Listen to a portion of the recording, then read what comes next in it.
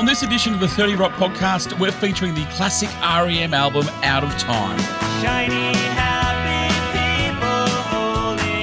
Shiny, happy people holding. Shiny, happy people laughing. When we think back 30 years ago to 1991, we think about the year that grunge broke and the alternative revolution driven by bands like Nirvana, Pearl Jam and Soundgarden began. But there was one band who paved the way for the music industry shake-up, and when they crashed through to the mainstream in early 1991, it wasn't off the back of a Marshall stack. It was a song that was driven by a mandolin. I do remember that Peter Buck was tired of being a guitar hero, and he didn't want to play electric guitar. So he started experimenting with different acoustic instruments and folk instruments, including the mandolin. I'm Liam Renton, and this is 30 Rock, the podcast that reckons all the best music comes from 30 years ago. R.E.M. got their start in Athens, Georgia, when in 1979, guitarist Peter Buck, multi-instrumentalist Mike Mills, drummer Bill Berry, and vocalist Michael Stipe came together to perform at a friend's party. Now, throughout the 80s, R.E.M. had built a cult following off the back of relentless touring, quality songwriting, and albums that stand up to this day. This one goes out to the one I love. In 1987, they enjoyed some chart success when The One I Love broke into the top 10 of Billboard singles charts, and the major labels came a-knocking. 1989 had seen their major label debut, Green, certified platinum, with the band supporting the album on an almost year-long world tour. But by the end of 1989, the band were exhausted and ready for a change. If anything, we went on this long tour. It was 9 months, which is a long time to be traveling. And it's very difficult to write new songs. We came out with 2 songs in that much time period. And so I think when we got home, got rested a little bit, we were all dying to get this new stuff out.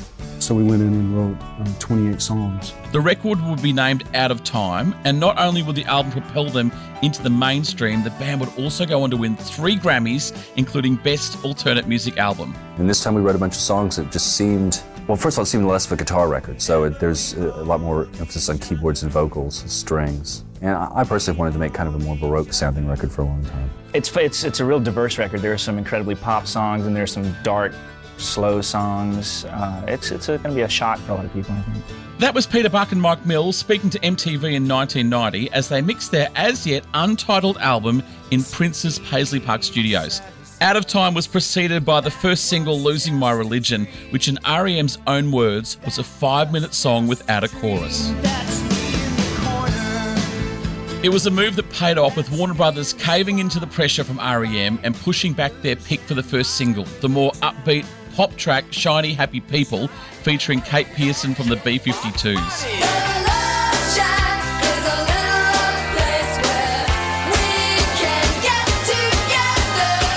The album would go on to become one of R.E.M.'s best loved works, with another 2 singles being released, Near Wild Heaven, where bassist Mike Mills took on lead vocal duties, and Radio Song, featuring rapper KRS-One. What are you saying? What are you playing? Who are you obeying day after day in? Huh? To chat more about Out of Time, I'm joined by 30 Rock's resident rock historian, Justin Rulon.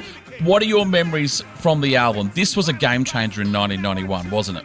Absolutely huge. I remember seeing the video for Losing My Religion come on to probably Video Smash Hits, as it was then, and it was just something I'd never heard before, like this mandolin-driven song. At the time, I had friends who were sort of getting me into alternative music like The Cure and things from the 80s, and it was just mind-blowing. How would we have described R.E.M. at the time? Because they seem and feel pretty mainstream now, but back in 1991, they'd had hits, but they were really an alternative band, weren't they? Well, throughout the 80s, they'd sort of gained a lot of success on college radio airplay throughout America. They'd been signed to an independent label. They'd toured overseas. They'd toured Europe, been on the radio in Europe. So they'd fostered all this kind of underground success. And then around 1988, they started getting some traction. Warner Brothers signed them in 1988. They put out Green, their major label debut, in 1989. And that's when they first started sort of bubbling up and up and up. But then they put out of Time in 1991 and things just go nuts. Follow me, don't follow me. I've got my spine, I've got Because we already knew them, didn't we? We knew them from their other big hit, Orange Crush, which in my memory was played a fair bit on the radio back in the day. Yeah, definitely. It was a hit for them, definite hit. Pop Song 89 was another big song off of Green. Should we talk about the weather? My memory at the time was that once Losing My Religion came out, the previous hits actually became bigger as a result. They probably weren't as big if we remember them, and then go, oh, what else did they have? And that's when the back catalogue came into the forefront. Out of Time was kind of a reaction to all the stuff they'd done in the 80s. Like, they'd just done this massive world tour, all of 1989, been everywhere, including Australia, did some great shows in Australia with the Go-Betweens. And they were tired and they wanted to do something fresh. Peter Buck has often talked about wanting to make a Baroque sounding record. So all of a sudden they start messing around with mandolins, and there's harpsichord on there, there's lots of strings. It's completely different to everything they've done in the 80s. Did they fall into mainstream success, or were they hunting for it? I mean, surely after selling so many albums, they don't regret what happened with that album. But they were quite happy in their alternate bubble. Yeah, but I think they were pretty ambitious. Like, I think they wanted to do more, and I know they were quite unhappy with their indie label IRS. They kind of felt that they weren't sort of pushing them enough, especially overseas. So they wanted a bigger label to kind of propel them into a bigger market. Talk to me about the success of Losing My Religion. It literally blew up overnight. The album then spent 108 weeks on the UK charts, an unheard of amount of time. What was it about this particular song that made the world stop and listen? I don't know. I think it might have even been the video. Like, the video was very, very different to what you'd normally see. It's a different sound, driven by the mandolin, but it's a huge sound as well. Like, you listen to the song and it's huge.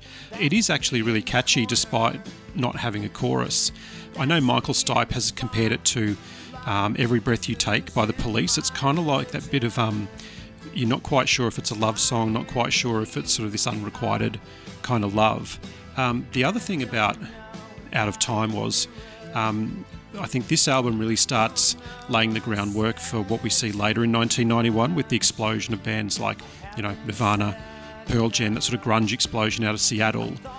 And although R.E.M. are quite different, this is the album that actually lays the platform for that alternative sort of revolution. Discuss that with me for a second, because you're one of the few that say they paved the way. I mean, everyone thinks Nirvana opened the door, but you're quite in a strong belief that actually R.E.M. were the one that started it for everyone back in the same year. Definitely. I mean, there are other bands too, like Sonic Youth would probably be another band, but definitely R.E.M. paved the way for what was to come, and just that sort of that unrelenting kind of touring that they do throughout the 80s, that sort of college airplay, that really set up, all those other bands for success. Sleep delays my life. Get up, where does time go? We use terms like being an alternate or an indie band. People forget that they were quite political in their previous albums. This wasn't the case with this album.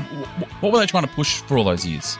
So Green was very political. They sort of not jumped onto, but they were part of that sort of big environmental push of the late 80s, the hole in the ozone layer, that sort of thing.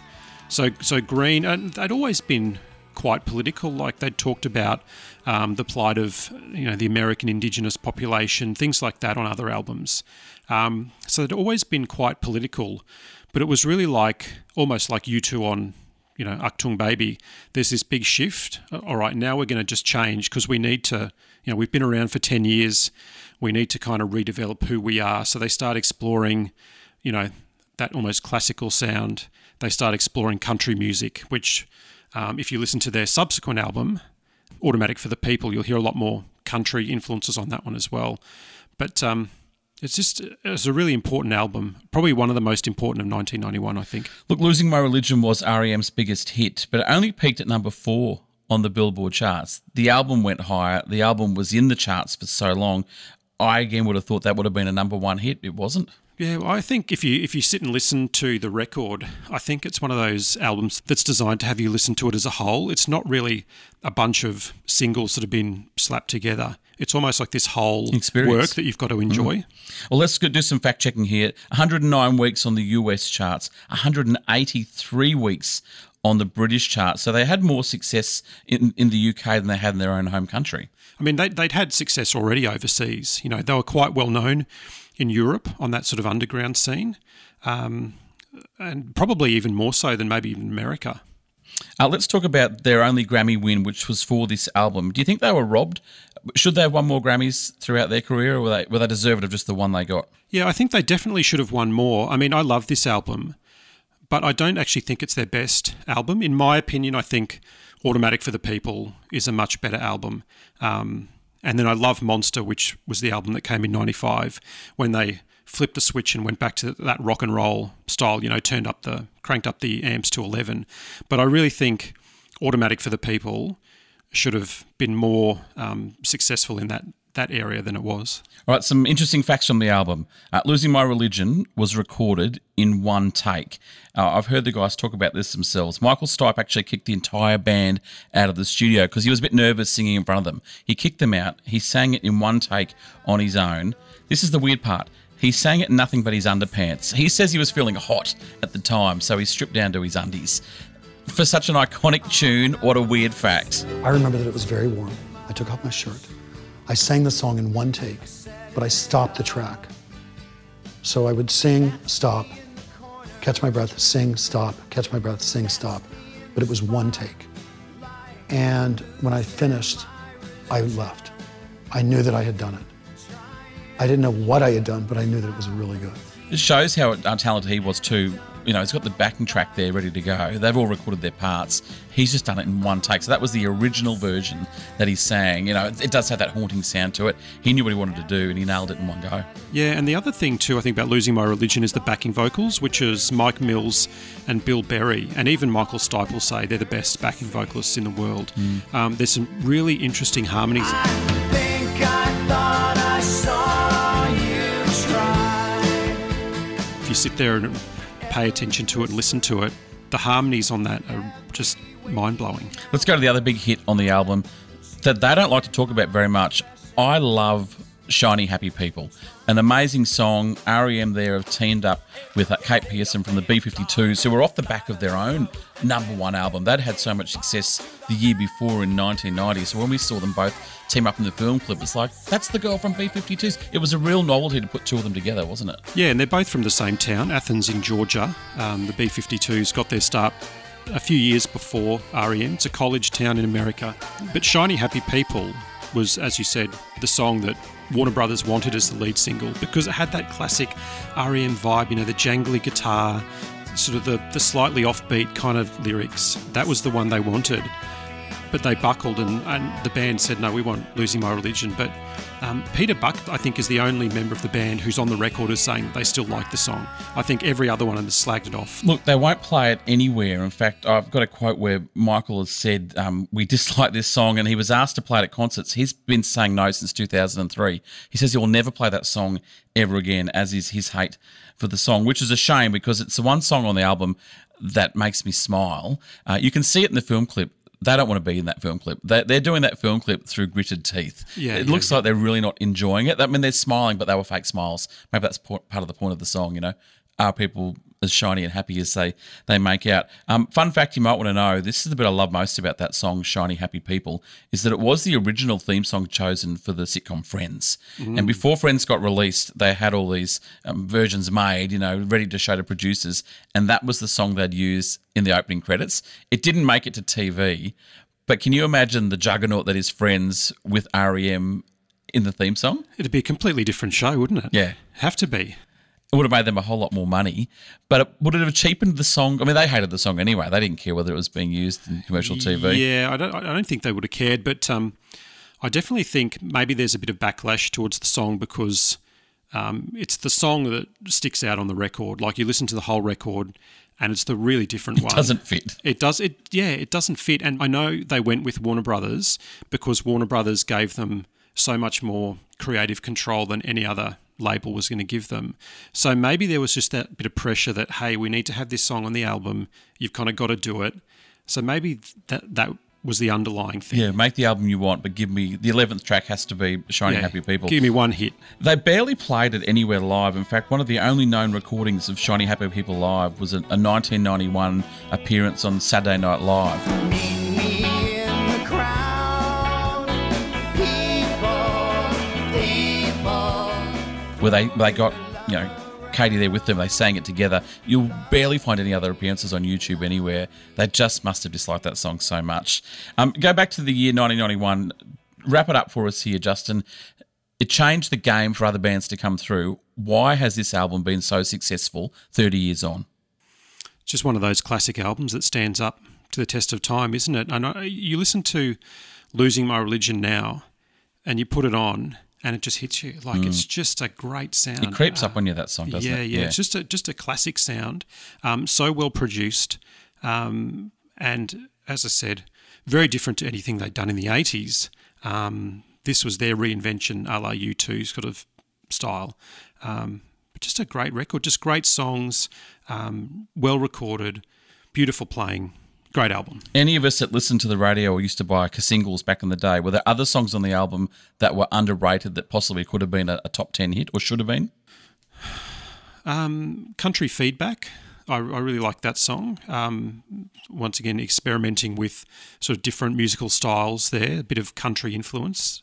But I loved Near Wild Heaven, featuring Mike Mills on vocals, and in some ways, I think this is the album that Mike Mills kind of comes to the fore.